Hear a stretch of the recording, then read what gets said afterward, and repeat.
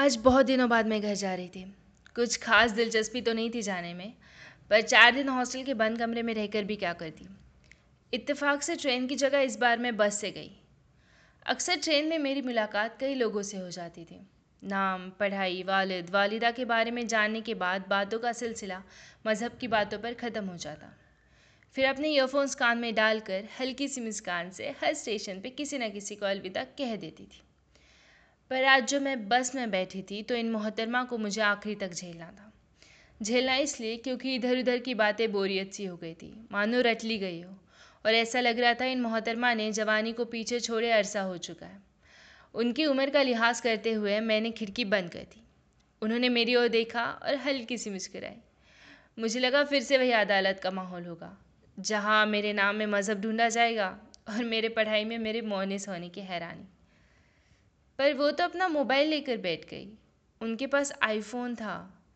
मुझे लगा बेटे ने खरीद कर दिया होगा और मुझे फ़ोन नंबर डायल करने के लिए कहेगी। पर मोहतरमा तो व्हाट्सएप खोल कर बैठ गई।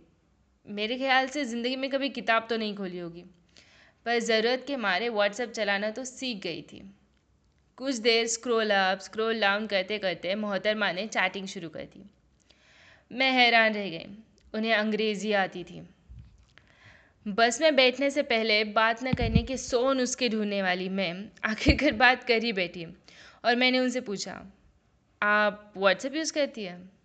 तो उन्होंने मुझे उनके फ्रेंड्स नाम का ग्रुप दिखाया और प्यारा परिवार से उनके पोती की तस्वीर दिखाई और मुझसे पूछा, क्या तुम व्हाट्सएप यूज़ करती हो? जैसे बादलों में बिजली कड़कती है ना, वैसे ही ये सवाल मेरे सामने पेश कर दिया गया। एक लगभग 65 साल की मोहतरमा एक 19 साल की लड़की से ऐसा सवाल पूछे। मैं कुछ कहती उसके पहले ही वो हंस पड़ी। जस्ट जोकिंग डियर कहते हुए उन्होंने मुझे ताली दी। फिर बातचीत करते हुए पता चला कि मोहतरमा काफ़ी अमीर है और पढ़ी लिखी भी, और लिखना भी पसंद करती है। उनके बेटे और बेटियां अलग अलग देशों में अपने परिवार के साथ रह रहे हैं और ये अपने पुराने घर जा रही हैं, हर साल की तरह। मुझे हैरानी हुई कि घर में कार होते हुए भी ये बस से क्यों जा रही है। फिर सोचा वही बेटों ने अकेला छोड़ दिया, शोहर बीमार है, पैसों से प्यार है, ऐसी कहानी होगी। पर उनके जवाब से तो मुझे ताज्जुब हुआ। मुझे अच्छा लगता है। क्या? इसमें अच्छा लगने वाली क्या बात है?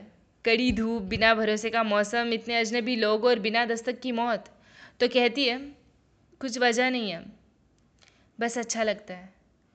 तो मैंने कहा, अगर मेरे पास इतने पैसे होते तो मैं कभी बस से ट्रैवल नहीं करती।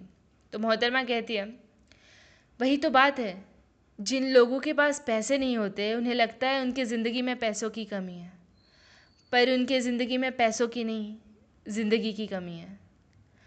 वो अल्फाज मेरे दिल को यूँ चुभ गए जैसे किसी ने चुटकी काटी हो।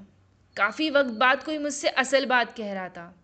मैंने अपने आप को मुतासिर होने से रोक लिया और उनसे हंसते हुए पूछा, आपके लिए काफ़ी आसान है कहना, सब कुछ तो है, कार है, घर है।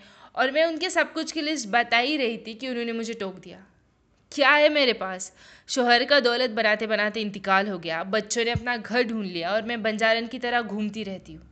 कहने के लिए कुछ अपना नहीं है मेरे पास। हाँ, मैंने खुद ने भी काफ़ी दौलत कमाई है और मैं जैसी हूँ काफ़ी खुश हूँ, पर अकेली हूँ। ये बात भी उतनी ही सच है, और बस धीरे धीरे इस सच के साथ समझौता करना सीख रही हूँ।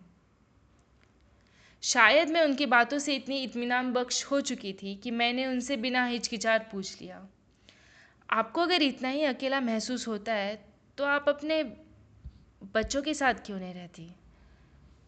वो हल्की सी मुस्कुराई और बड़े ठहराव से उन्होंने मुझसे कहा, अक्सर जब हम रिश्तों को नाम दे देते हैं ना, तब उन्हें ज़िम्मेदारी के दायरों में बांध देते हैं। कुछ ज़िम्मेदारियाँ तो चलो ज़रूरी भी हैं, पर कुछ ज़िम्मेदारियाँ जकड़ देती हैं। जिन रिश्तों ने हमें आज़ाद करना चाहिए वही दायरों की वजह बन जाते हैं, और मैं किसी को बांध के रखना नहीं चाहती। उनकी बातों ने ज़िंदगी के ऐसे पहलू से मेरी मुलाकात करवाई जिसे समझने में मेरे ज़िंदगी का काफ़ी लंबा अरसा गुजर जाता। इसे उनकी उम्र का तोहफ़ा समझूं या उनके समझदारी की तर्जुमानी, पर उनकी सोच मुझसे या मेरे जैसे लोगों से काफ़ी आगे पहुंच चुकी थी। उस सफ़र ने मुझे ज़िंदगी में ज़िंदगी डालना सिखा दिया।